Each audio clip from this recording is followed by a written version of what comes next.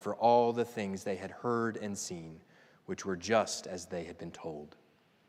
This is the word of God. Now, as I mentioned, this is obviously a very familiar passage to many of us, whether you are churched or unchurched. Certainly you have heard this passage before and heard this story. And while that's a truly a blessing, sometimes when we hear a story over and over again, it can be somewhat domesticated. It can easily be lumped into the rest of Christmas that we celebrate, right? We think of the Santa Claus and the Christmas markets and the trees and the lights and the gifts. And while all these things, there's nothing wrong with them individually, so often we put this story of the Nativity on par with all these cultural elements. In fact, probably this Nativity story, if you think about Bible stories and unbelievers, this would not be an offensive story to most, right? Because they see it as being something that's tame, that's warm-hearted, that's cute, perhaps. But as we look at this passage tonight, I want this to be anything but that. I want to be able to see this story with fresh eyes tonight, because this is a story about fear. It's a story that has elements of shock. This is an army of angels, a coming king, a radical salvation plan. And so while this story certainly brings comfort to us, it should also invoke awe and wonder and praise and worship. Because this story screams to us of the glory of God. And so that's what I want us to focus on tonight, is the glory of God that we see in this passage. And so if I were to ask you to define what the glory of God is, right, I imagine there'd probably be as many different answers as there are people here this evening. And not to say any of those answers would necessarily be wrong, because the glory of God is revealed and defined in many different ways within the Scripture. And so tonight I want us to look at just 3 of these different ways where we see the glory of God, because glory is mentioned 3 different times in this passage. And each time that glory is mentioned, it's used in a slightly different manner. We see glory when the glory of God, it says it surrounded the shepherds and they were afraid. It says that the angels sang of the glory of God. And then it says that the shepherds glorified God for all they had heard and seen.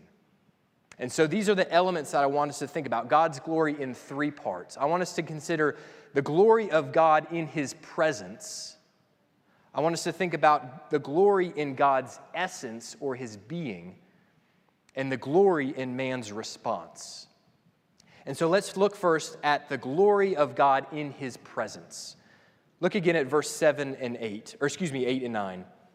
And there were shepherds living out in the fields nearby, keeping watch over their flocks at night. And the angel of the Lord appeared to them, and the glory of the Lord shone around them, and they were terrified. Now, I'm sure many of you have different Christmas traditions in your home. One tradition that my family has done for a number of years now is something we call a shepherd's meal. So on Christmas Eve, and we'll do it this evening, on Christmas Eve, before the kids go to bed, we gather in our living room, we lay out a blanket on the floor, we turn off all the lights, and we have a very simple meal of usually fruit and bread and cheese, something similar to what the shepherds might have had that night. And we sit there and we think and we talk about what the shepherds may have experienced when they were confronted by those angels, what they would have seen, what they would have heard, what they would have felt. And while certainly this would be probably more realistic if we were to go like up to the Pentlands and do this in the middle of the night rather than just in our living room, it's a good exercise for us to think about what the shepherds would have experienced. But I think the thing that often happens here is that we can jump forward in the shepherd's emotion, right? We can jump forward to the awe and the excitement of what they experience without really recognizing that first emotion that they felt was terror and fear. It's hard to replicate terror and fear in our living room. But think about this level of terror and panic that the shepherds would have experienced here. Why were they fearful? It says, because the glory of the Lord shone around them. See, the Bible, it often speaks of the presence of God as His glory. If you're familiar with the Old Testament, you know that the people of Israel were led out of Egypt by this pillar of light or this cloud that led before them, which was the glory of God. in the tent of meeting. It talks about this glory cloud that hovered over it. When the tabernacle was completed, it says the glory of God filled the temple. And so the Old Testament, the people of Israel so closely related God's presence with his glory that when they lost in battle to the Philistines, and the Philistines captured the Ark of the Covenant, they cried out. He said, the glory of God has departed from Israel, for the Ark of our God has been captured. And so we see then that glory is this special term that's used in the Bible often that depicts God's visible and active presence among his people. And so what happens when often in the Bible when we see people are confronted with the glory of God? How do they respond? It's with fear. Right? We read earlier from Isaiah 6 where it talks about Isaiah sees God on his throne in all of his glory. And how does Isaiah respond? He says, woe is me, I am a dead man. When Peter, James, and John, they recognize they're with Jesus when he is transfigured, and they hear the voice of God from heaven, what do? They fall on their faces in fear. And so almost every time in the Bible when these men and these women encounter the presence of God and they fall on their faces in fear, what's the next command? Don't be afraid. It's what we see here as well. Don't be afraid. Why should they not be afraid? Because this is not God coming to judge. This is God coming to announce good news. When it says good news, this is where we get our word for the gospel. This is the good news, that God is not merely revealing his glory through these angels for this one-time announcement. The good news is that God is revealing his glory through his Son. God's presence will be with his people through the coming of his Son, Jesus. And so he says, this is the good news that brings great joy for all people. This is not good news. The good news of Christmas is not for some people. It's not for the religious, and it's not for the righteous. It makes no difference your nationality or your race, your socioeconomic status, your background, your history. This Christmas story, this gospel message is good news for all. And we see that because who is this message delivered to? Right? This message isn't for the political leaders or the religious leaders of the day. This isn't for the chief priests or the Pharisees or an announcement to Caesar himself.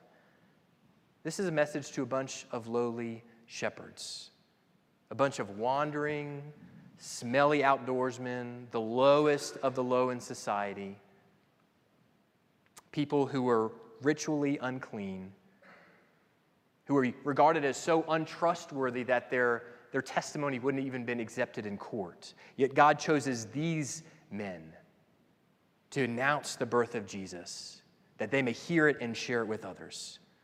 And so this is the good news that's announced in verse 11. Today in the town of David, a Savior has been born to you. He is the Messiah, the Lord.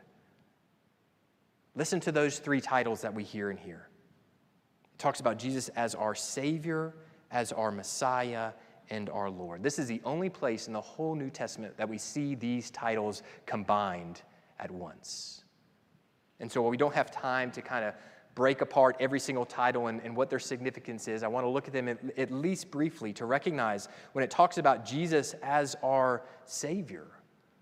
What does that mean? Jesus has come to take away our sins. In the Old Testament, God is referred to as the God of our salvation. That salvation has now come in the person of Jesus. It says he is our Messiah or our Christ. It's a title for the anointed one. This is what we read also from Isaiah, that this coming king would reign on David's throne over his kingdom. And it says he is Lord. It's making clear the point that Jesus was not just a regular man, that this is Yahweh, the Lord God Almighty, is now dwelling among his people. And so the question then is, well, how is this glorious king going to save? The angels say that there's a sign. What do you think that the shepherds would have anticipated when they see the glory of God in their presence, announcing the coming of the Savior, that Jesus is coming on this flaming chariot from heaven? That Jesus' presence is somehow going to kind of manifest in the temple somehow, or at least he's going to be born to this wealthy religious family or some political leader to establish his kingdom. No. This will be a sign to you. You will find the baby wrapped in rags and lying in a feeding trough. Does that not just strike you as bizarre? Can you imagine how the shepherds would have responded to that? The presence of God, the glory that we see now, his presence coming in a barn, in a poor baby. How is this glorious? How is this going to lead to anyone's salvation? How in the world is this little baby going to become king?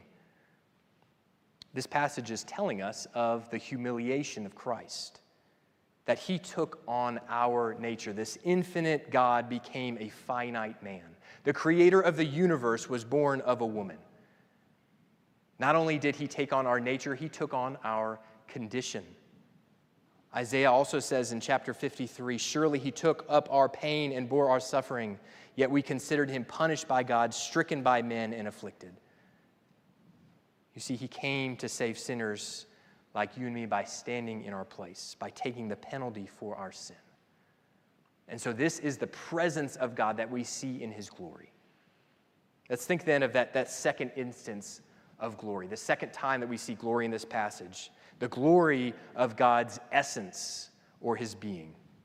Verse 13, suddenly a great company of the heavenly hosts appeared with the angel, praising God and saying, glory to God in the highest heaven, and on earth peace to those on whom his favor rests. Now, have you ever thought about this term glory here? Because I think we read it and we think this must be a command, right? This is a verb. The angels are telling the shepherds that you need to glorify God, or at least we angels need to be glorifying God. Glory here is not a verb. There's actually no verb in this sentence in the Greek. Glory is a noun here, and it's used more as an observation. It's used more as a statement of fact. The angels here are praising God for who he is. He is intrinsically glorious in his worth, in his sufficiency, in his beauty, in his splendor, in his majesty. God is glorious in his very being.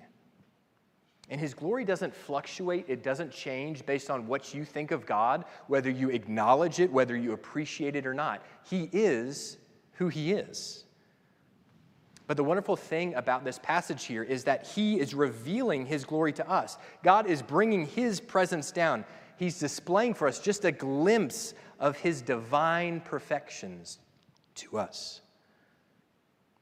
And so think about what we read again in Isaiah 6. This image that Isaiah has of the Lord, high and exalted, seated on the throne. The train of his robe filled the temple. These angels crying out, holy, holy, holy is the Lord Almighty. The whole earth is full of his glory. This is the glory that the angels witness. This is the glory that these angels have worshiped since their creation. And so now these angels, with that knowledge, are announcing this glory to the shepherds. Not only what God is doing here, not only who he is, but also what he's doing. Because they're proclaiming that this glory of God is now being revealed. The glory is being revealed to man through the birth of Jesus. And so what's the result of this glory? It says peace. God's glory displayed in the person of Jesus brings us peace. Isn't that astounding? I mean, think about these angels. Oftentimes when we picture these angels, right, they're rather feminine looking. They're in these long, flowing white gowns with long hair, and they're all floating about like a choir, right? That's not how Luke describes them here. Luke describes them as a large heavenly army, an army announcing the arrival of a perfect, almighty king of the universe who's come into a world of rebellious sinners. How does that strike you? What is this message that's to be brought? It sounds like judgment is about to rain down, that God is going to come with his royal armies to seek to destroy and bring death. But yet that's not what these angels are announcing, not death and destruction. They are announcing the peace that God is bringing. Peace between heaven and earth. Peace between an infinite, holy God and a corrupt, sinful people. And it's this peace that only comes through the shedding of blood. It's a peace that only comes by the washing away of our sin and our guilt, by receiving a righteousness that is not our own and that we do not deserve. Peace that only comes through this baby Jesus, who is born to die so that we might live. This is what we're going to sing about at the end when we sing, "Hark the herald angels sing," this refrain, "Mild he lays his glory by, born that man no more may die, born to raise the sons of earth, born to give them second birth." This is the glory of God. So let's consider then that third glory, the glory that we see in the response of the shepherds. The shepherds receive this message from the angels. They hurry off to see what the Lord had told them about. In verse 20, it says, the shepherds returned, glorifying and praising God for all the things they had heard and seen, which were just as they had been told. Now, we see here that the shepherds, they witnessed the glory of God in this infant baby Jesus, and it says it leads them to glorify God. So you see, while God's glory, it can refer to his presence, it can refer to his essence, it also describes the appropriate response of God's people to respond in worship. These shepherds were the first to be told of this Messiah's birth. And how do they respond? They go immediately to Bethlehem, they see this baby Jesus, they tell others what they saw, and they glorify God. When we see God's glory, it should compel us also to give God glory. Because remember, these shepherds, they didn't have the full story, right? They were told a limited amount of information by those angels that they would find the baby wrapped in swaddling clothes lying in a manger. They weren't told how this baby would be their Savior. They didn't have the benefit of hearing him preach or seeing his miracles performed. They didn't know how he would live or die or rise from the dead. And yet they're still compelled to give him glory. And so consider our own situation. We know the full story. We have the gospel message. We have God's word that tells us this good news, that the Son of God humbled himself, was born of a poor virgin in a stable. As a child, he was a refugee, raised by peasants. When he began his ministry, he was rejected by his hometown, despised by religious leaders. When he traveled, it was on foot, usually with no shelter and no food and no provision, all the while journeying to the cross where he would pay the penalty for your sin and mine. We know the full story. How much more ought we to receive this good news and respond with glory to God? Because when we think about glory, the ultimate goal of God displaying his glory is that he may receive glory. The ultimate goal of his revealing his glorious plan to us, of him extending his glorious grace to us, is that we may respond with glory to God. Paul says in Ephesians 1, he says, we have been chosen and adopted and redeemed to the praise of his glory. And so the reality is that night, that song that those angels sang, it's a song that has not ceased. It's a song that continues today in the heavenly places, among God's people.